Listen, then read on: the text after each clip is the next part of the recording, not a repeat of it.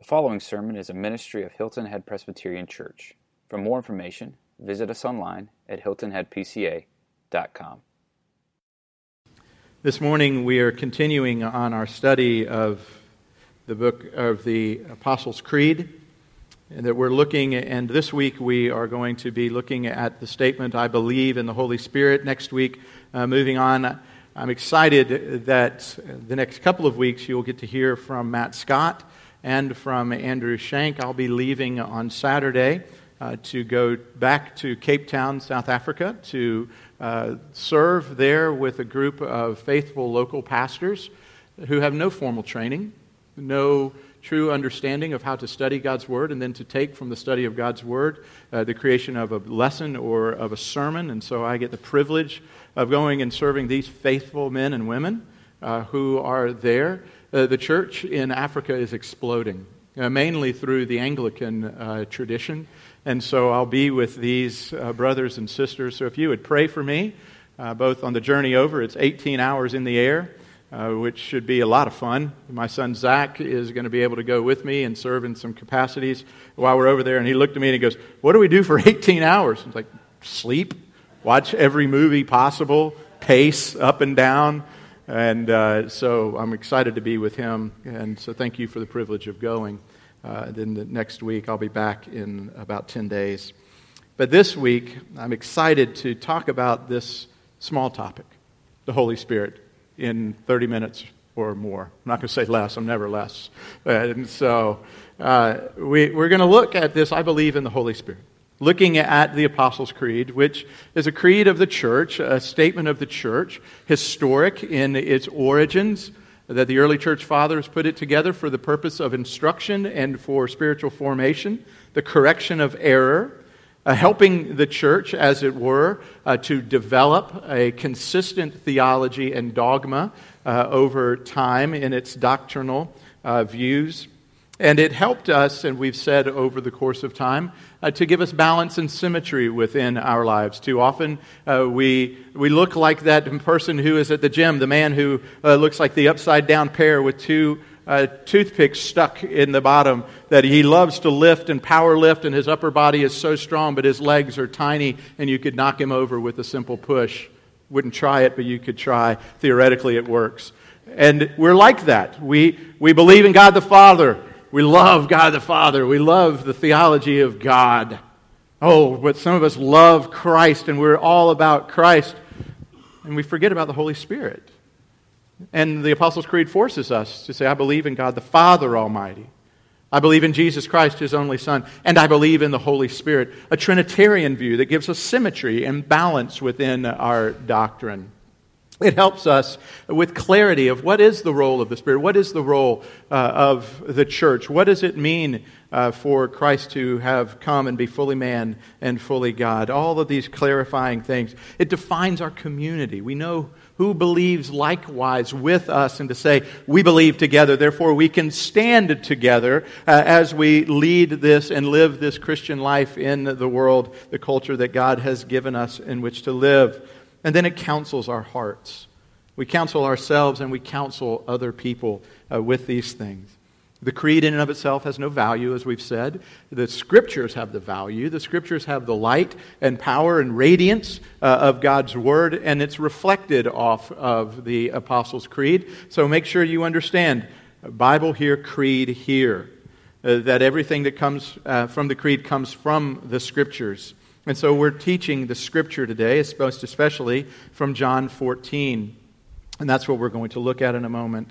But I'm going to ask you now to stand, as we've said, in a simultaneous act of rebellion and of allegiance, of saying that we ally ourselves with God in these things that we believe, and we rebel, we defy all the other creeds of our day which present something contrary to the Scriptures. And so, printed in your bulletin, you can look on the screen all you like. Not going to be there. You can try it by memory, but I have a feeling that you memorized a different version. So we've printed it here in the front of your bulletin for you. So with the saints and believers, our family around the world this weekend, I'll ask you this question. Christian, what do you believe? I believe in God the Father Almighty, creator of heaven and earth, and in Jesus Christ, his only Son, our Lord, who was conceived by the Holy Spirit, born of the Virgin Mary, suffered under Pontius Pilate, was crucified, dead, and buried. He descended into hell. On the third day he rose again from the dead. He ascended into heaven and sits on the right hand of God the Father Almighty. And he will come again to judge the living and the dead. I believe in the Holy Spirit, the holy Catholic Church, the communion of saints, the forgiveness of sins, the resurrection of the body, and the life everlasting. Amen. You may be seated. I believe in the Holy Spirit. The passage and piece of the creed that we're looking at today. And the text is one of many texts. We are in no way having an exhaustive discussion this morning about the Holy Spirit. But the text that we're going to look at this morning comes from the Gospel of John, from Jesus' upper room discourse, his last communications with the disciples before he went out and was betrayed and delivered over to Pontius Pilate to suffer, to die, to be buried, to be raised. And so if you have your Bibles, turn with me and listen to the word of the Lord. If you love me, beginning in verse 15, if you love me, you will keep my commandments.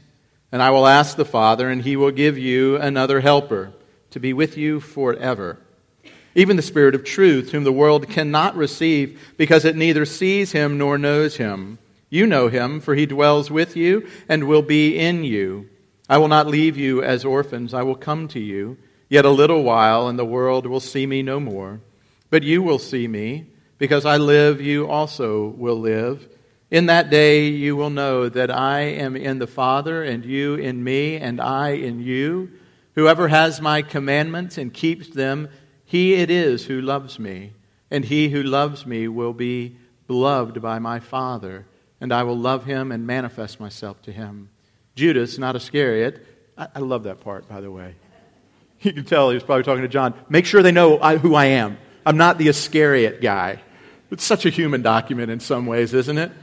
Judas, not Iscariot, said to him, Lord, how is it that we will manifest yourself? How is it that you will manifest yourself to us and not to the world? And Jesus answered him, if anyone loves me, he will keep my word, and my Father will love him, and he will come to him and make our home with him.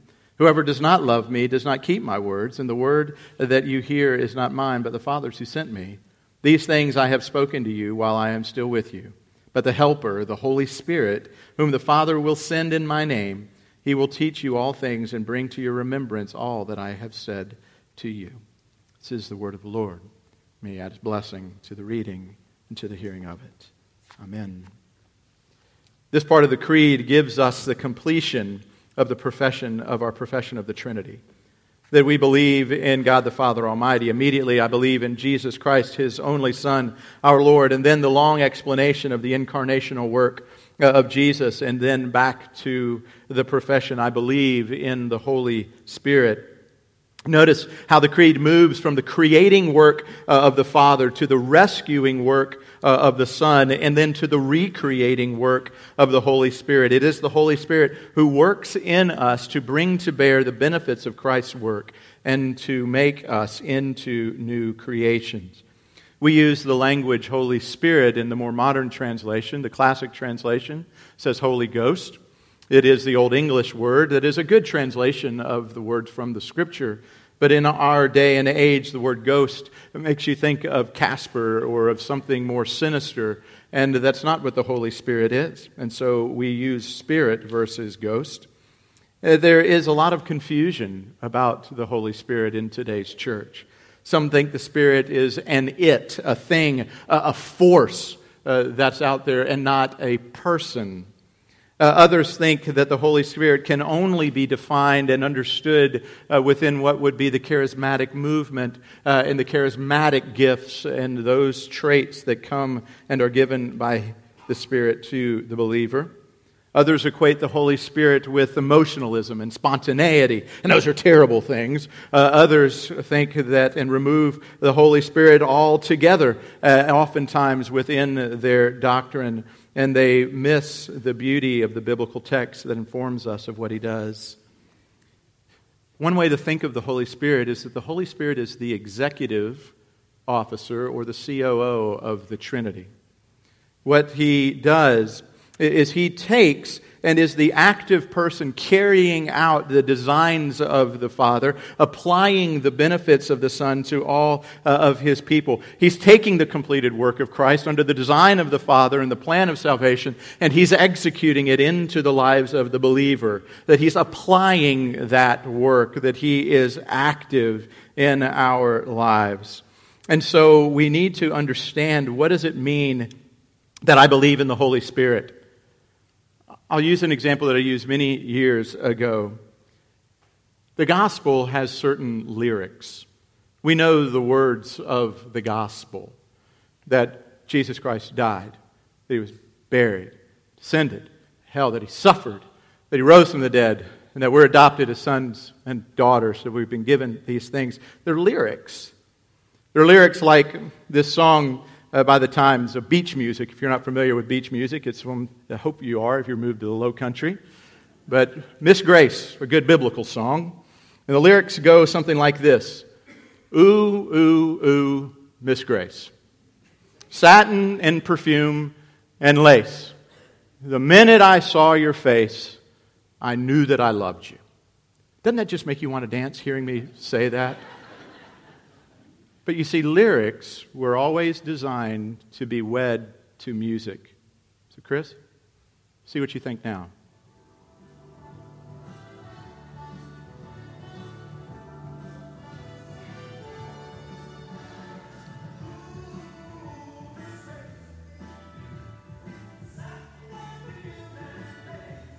Some of you are actually moving. It's okay in church. Do you see the difference? You take lyrics, you wed them with a melody, and a song explodes. That life is given through it. That you're invited onto the dance floor to come in and to dance. And the gospel is the same way. And the Spirit, the Holy Spirit, I would posit to you today, is the music of the gospel. It takes the lyric, it takes the very clear statements of Scripture, and it brings them to life. It gives you a melody, it gives you a song. It does something within your soul that leads you to want to dance. Yes, you stoic old Presbyterians, you just are moved somewhere down inside to go, hey, this is good. I tell young couples when I do premarital counseling with them, I don't want you to have a marriage that just makes it. I don't want you to just get to 50 years and go, well, it sort of stunk. But we made it. It's golden. Woohoo! No, we want a marriage, I say, that sings. A marriage that comes together and your heart comes alive. That in the 30th year, in the 40th year, in the 65th year of that marriage, whatever it is, that it's alive. That the relationships that you have with one another, they sing. That your heart sings together in life. And that the church is the collective body of individuals who not only know the lyric, but have the music of the Spirit moving within them that leads them to dance and to sing. Do you think that would be more attractive to the world? You ever gone to a dance and everybody's a wallflower? And then the music starts and some brave couple or soul or a couple of folks just step out onto the dance floor and they begin to dance, and other people are drawn to that activity, and all of a sudden the entire place is dancing and singing. The church is supposed to be that. It's supposed to be humanity revived by the work of the Spirit, given new life in Christ, designed by God to go out onto the dance floor of this creation that we have been given and celebrate more than anybody else. By the way, Christians should party more and better than any other group in the world, but just do it biblically. Christ's first miracle was where? At a party. Why? Because He wanted to say, I'm the Lord of the dance. I'm the Lord of the celebration. When you apply my hour, which he said, it's not my hour yet, Mom. He chastised Mary, if you remember. He said, my hour has not yet come, but one day it will come. And when my hour comes, and everybody knows who I am, and they come into the power and the full fellowship of the Spirit that applies my life, death, and resurrection to them, then there's a wedding feast. Then the best of the food and the best of the wine and the best of the music come, and we dance and we sing. I wonder why more people aren't attracted to, well, I love Jesus. That's about it. The Holy Spirit. It takes the beauty of Christ's work and says, I haven't left you alone, and I'm going to apply it to your life, and it's going to change you forever. You're going to be different. So today we're going to look at just a couple of things.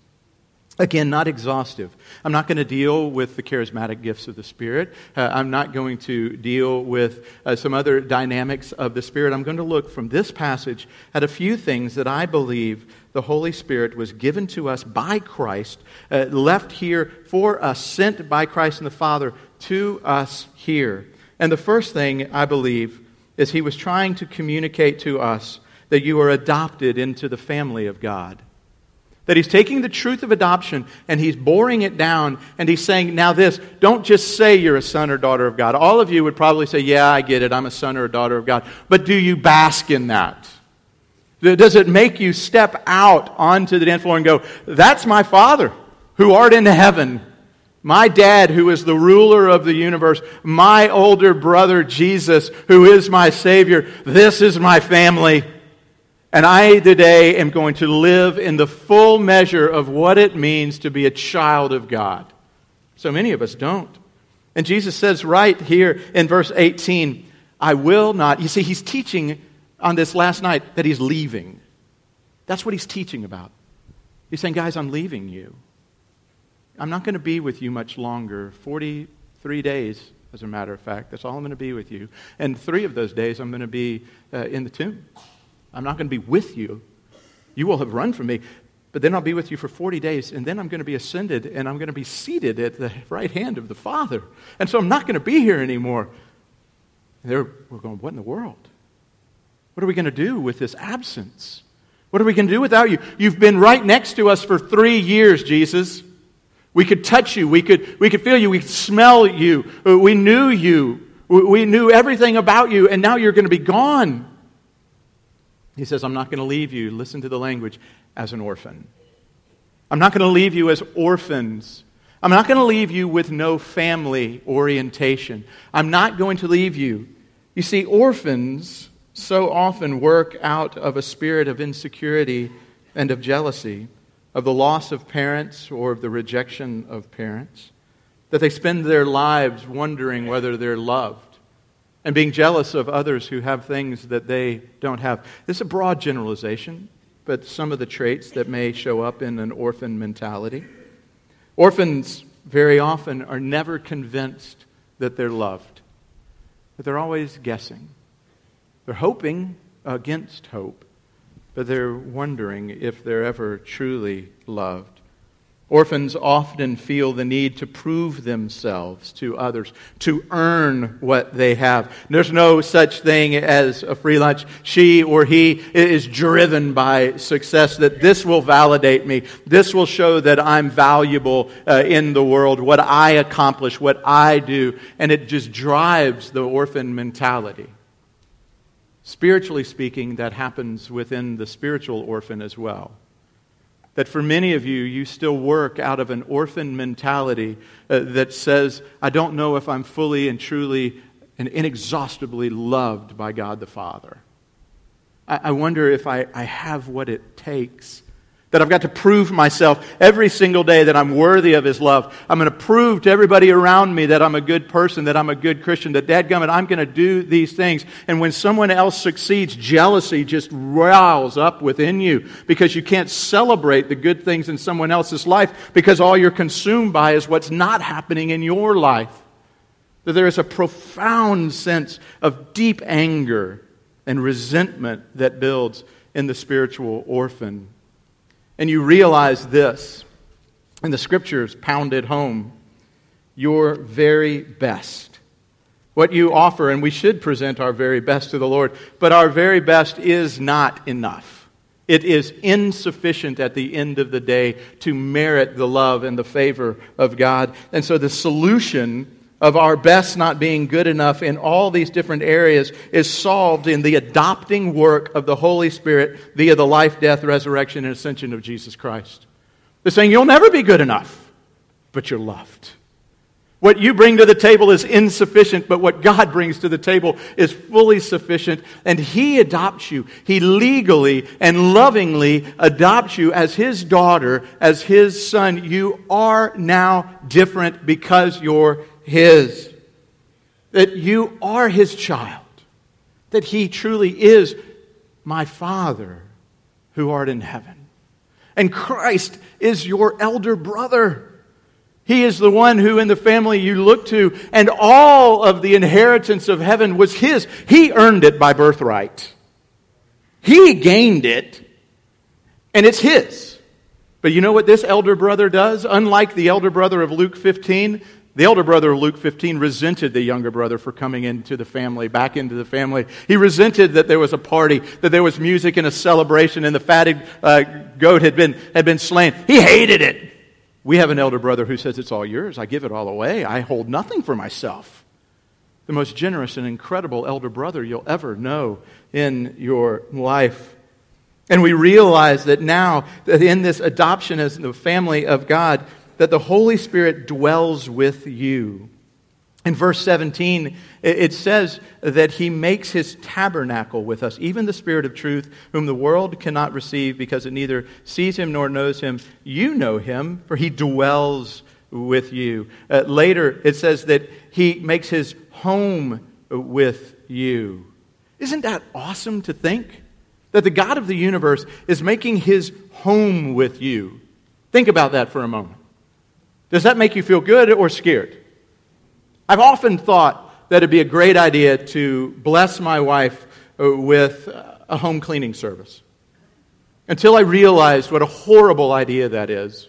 The week leading up to it would be so much cleaning on our part because we can't let anybody know that we have a dirty house and that you want everything clean before anybody comes in to clean. So the amount of work I would have to do to clean the toilet bowl and then pay someone to clean the clean toilet would be ridiculous.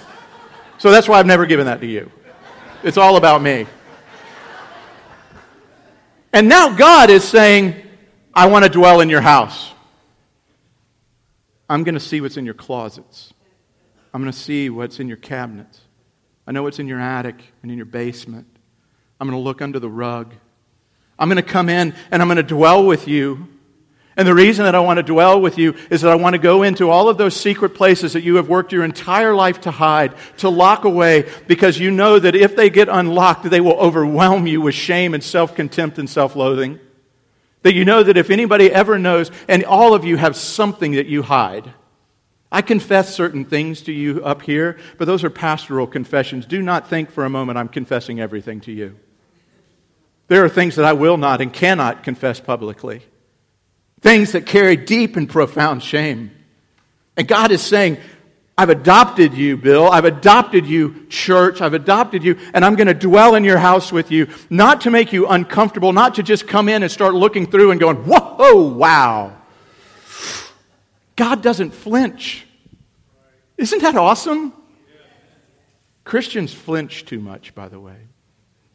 Because a broken world and broken believers come and we say, this is my life. This is what I did when I was 17. This is what I did this morning. This is what happened to me last week. And Christians go, ooh, the minute you flinch, you have shut down that conversation. God never flinches.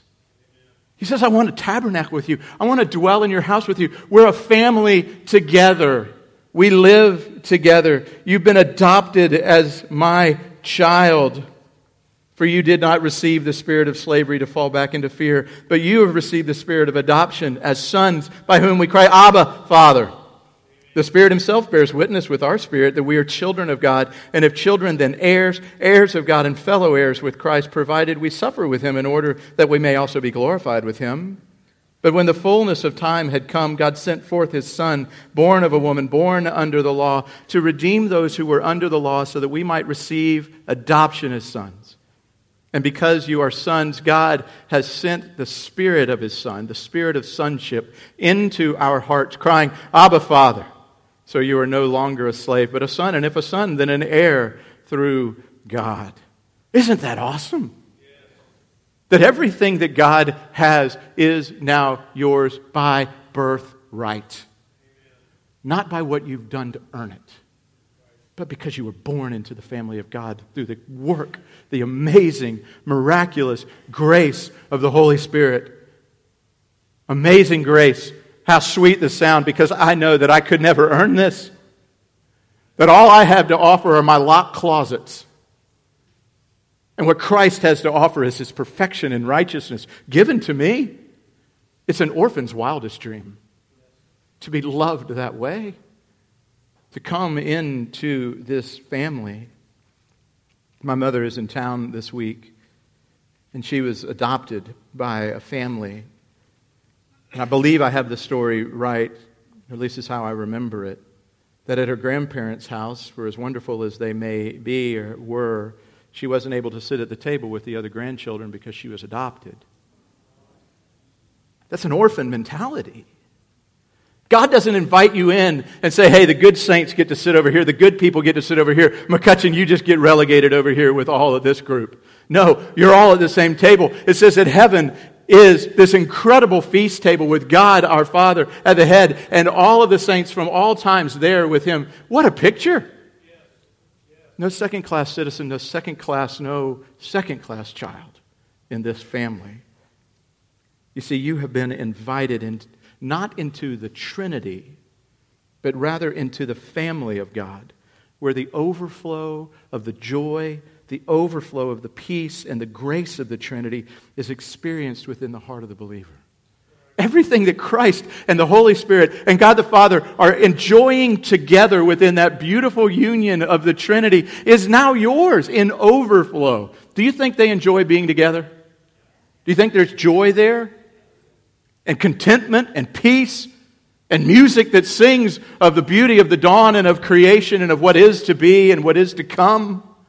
And He says all that's yours through the work of the Holy Spirit within your life. That you're adopted. You're not an orphan anymore. And because of that, the second thing, you're adopted. You're no longer an orphan. That's what the Spirit applies to us. Now what the Spirit begins to do is, as that adopted, beautiful child of God, you're beginning to be changed. Your traits change. Whoever has my commandments and keeps them, he it is who loves me, and he who loves me will be loved by my Father, and I will love him and manifest myself to him. Then Judas, not Iscariot, said to him, Lord, how is it that we will manifest how you will manifest yourself to us and not to the world? Jesus answered him, if anyone loves me, he will keep my word. My Father will love him, and he will come to me and make our home with him. Whoever does not love me does not keep my words. And the word that you hear is not mine, but the Father's who sent me. In a family, you take on family traits. McCutcheon boys have certain traits of a McCutcheon family. I was at the house yesterday, and my back hurt, and I moved in such a way. And Lisa goes, oh my goodness. And I'm like, what? She goes, that movement, it looked just like your mom and just like Matthew simultaneously. I was like, yeah, it's a McCutcheon trait, I guess. All the McCutcheon men, dashingly handsome, wonderful, great guys. I mean, it's just traits. You just can't help it. No, but we have traits from our families. We have nuances of language and speech and of how we act and what we do. And it's the same way in the family of God. That the traits and the characteristics of the believer, of the child of God, begin to manifest themselves in the life of the believer. I want you to see here that obedience that Jesus is talking about is not driven by fear, but it is driven by love. That it is not motivated by discipline, although if you love something, you're disciplined in it, right? If you love golf, you're going to be disciplined in golf to learn and to do it better. If you love your work, if you love music, I listen to these musicians up here. And to know the hours that it took of discipline for them because they loved it. And they're motivated by love. And it's the same way here. You are adopted, therefore you obey. Therefore you begin to bear the traits of the family. You do not bear the traits of the family first in order to be adopted. Many people have that reversed. And you are working hard to clean yourself up and to quit doing certain things and to start doing other things, hoping against hope that maybe if you just get a little better looking, a little better presentable to the world and to God, then maybe He'll adopt you.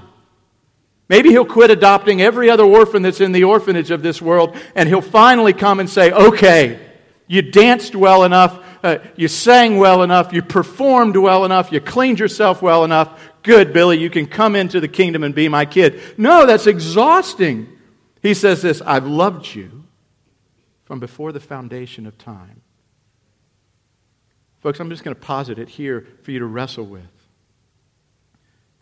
If salvation is based upon anything else other than God's free grace, then it's us performing to gain adoption. But it is God's incredible, loving grace that looked upon unloving, undeserving us and said, I'm going to adopt you as my son or daughter. And then you know what happens to us? We begin to change. What does it look like to live within the house of God? Paul goes, well, I'd say this. I'm glad you asked.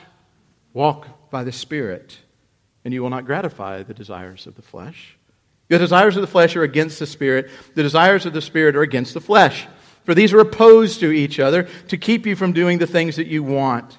But if you are led by the Spirit, you are not under law. Now the works of the flesh are evident: sexual immorality, impurity, sensuality, idolatry, sorcery, enmity, strife, jealousy, fits of anger, rivalries, dissensions, divisions, envy, drunkenness, orgies, and things like these. Other places it adds disobedience to parents, just to speak to kids today. I warn you, as I warned you before, that those who do such things will not inherit the kingdom of God. But the fruit of the Spirit is love, joy, patience, kindness, goodness, faithfulness, gentleness, self-control. Against such things there is no law. And those who belong to Christ Jesus have crucified the flesh with its passions and its desires. If we live by the Spirit, let us also keep in step with the Spirit. Let us not be conceited, provoking one another, envying one another. Don't act like orphans. He's saying this. If you are an adopted child of God, there's going to be a battle in you. That old orphan self, that old man, that old woman, with all of its sensualities, with all of its pursuits of other desires, with all of these other things, is going to be dying. It has been killed, but it is dying, both the now and the not yet. And then there's this new man who is created. I'm a new creation in Christ Jesus, created for good works in Him. And it is now saying, I want to see these things. I want the fruit of the Spirit: love, joy, peace, patience, kindness, goodness, gentleness, and all these things. Against self-control, against these things there isn't a law. So we see these things. But right in the middle is this battle. You have two desiring centers. You realize that, right? Right? Okay. If you don't, you're in trouble. If there's no battle, you should be really worried. That's what Paul's saying. Because when you become an adopted child of God, all of a sudden you're going, I want to live for the King. I want to look like my father. I want to look like my older brother. I want to look like some of my other brothers and sisters. Others of them, not so much. But we're all going to kind of work together towards being like this great God who is now our Father. And I don't want to pursue all these other medicines for my soul. But I'm going to pursue Christ by the power of the Holy Spirit. And the flesh does not die easily, by the way. There is a misconception that as you grow older, the flesh becomes weaker. That is a lie. Ask an older saint who takes these things seriously, and they will let you know that the flesh is still fighting hard every step of the way, even into the grave. But what we find is that the Spirit is alive and well within the believer, and that we begin to look more and more like our Father. You see, no one goes to hell because of sexual immorality or idolatry or sensuality. No one goes to hell for cussing or cheating on their taxes. That's not why anyone would ever go to hell. The reason that anyone goes to hell is because they've rejected Jesus Christ and the offer of the gospel. And these actions are the actions that reflect a heart that rejects the offer of the gospel. So we're not going to be perfect yet, but one day we will be. But we begin to take on the traits. So a little question for you, pause. Are you reflecting in your life the traits of Jesus Christ? And in the areas where you're not, are you actively pursuing them? To mortify, as the old Puritans would say, mortify the flesh. Actively pursue to kill the flesh. Do what is necessary to help kill the flesh. If you're a parent and you have an adolescent teenager, you need to be actively involved in their lives to help pursue the flesh and to kill it in their lives. If you stick an unfiltered computer in their bedroom, go ahead, as one pastor said, put a loaded revolver and a bottle of vodka next to it as well. Because they need help killing the flesh. And they lead the parents and the older generation to be engaged in their lives. All of us need that, but I'm speaking as a parent, and I'm speaking to parents and to grandparents who are involved to care about that. Our kids so desperately need it. I was talking with Thomas Joyner, who's the leader of Young Life, and he said, Bill, he said, we just aren't having a lot of victories right now in this age group. I was like, I know. And we need to see more victories in this age group. And it's going to take the body of Christ rallying around and saying, come on, let's fight for these things. Sorry, I'll be back to my sermon. Adopted as sons and daughters, you reflect the traits of the Spirit and of the Christian. And then the role of the Spirit is this in ending. He reminds you that you are loved and defended.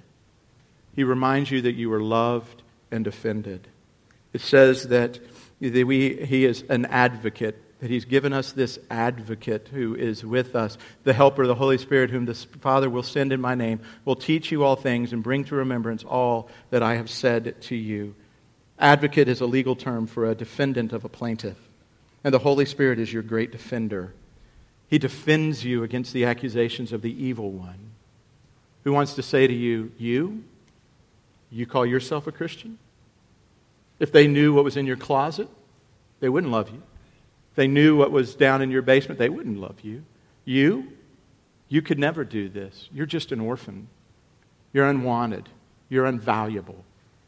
He comes and He defends you against that. He defends you against others who would say that, who are working in cahoots without even really knowing it. Working in cahoots with the evil one to speak to you, other human beings. But He also defends you against you. You're oftentimes your worst critic. You're not kind to your heart, and you're not kind to your story. That there is a self-loathing and a self-critique that comes that says, how could I have done that? How could I have ever done that? How could God ever forgive me? And it is the role and the function of the Spirit to apply His word, this word, to your heart to say this, no, you were purchased. You're forgiven of that. You don't need to ask for forgiveness again. You are beautiful in the sight of God. You are holy. You are blameless. You don't have to prove anything. And it takes you back to the Scriptures over and over again, and it defends you. It defends against the accusations. Have any of you ever experienced an accusation of the evil one? Man, it just pierces.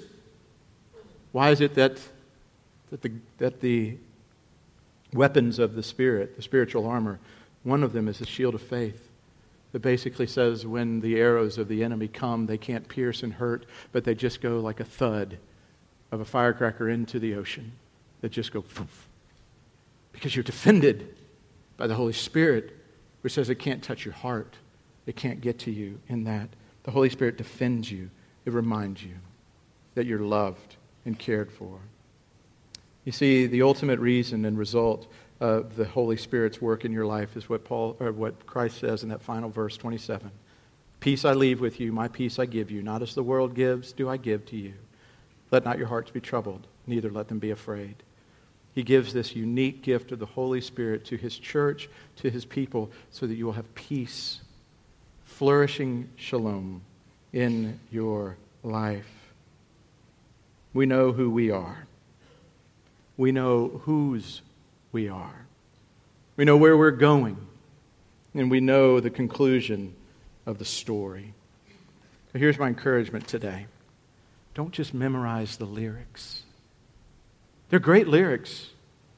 But allow the Holy Spirit to bring about that symphony of music that brings them to life and to be changed.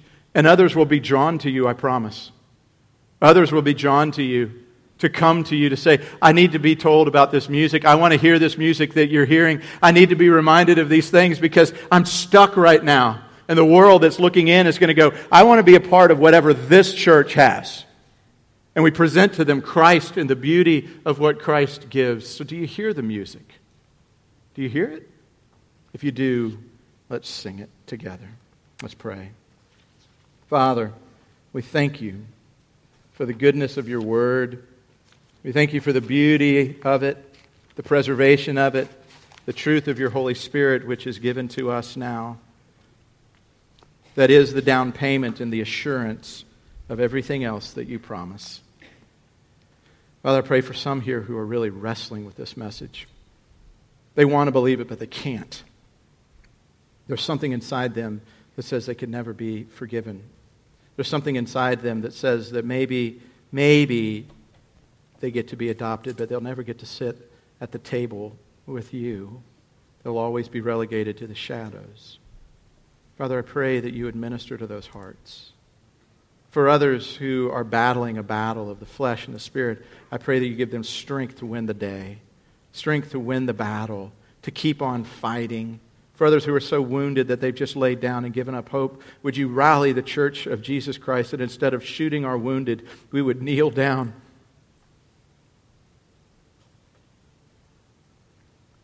that we would weep with them and plead with them and get dirty with them, and that we would love them back to healing and point them towards the true Savior who said, I was wounded on your behalf, and that I am your older brother who loves you. Come home.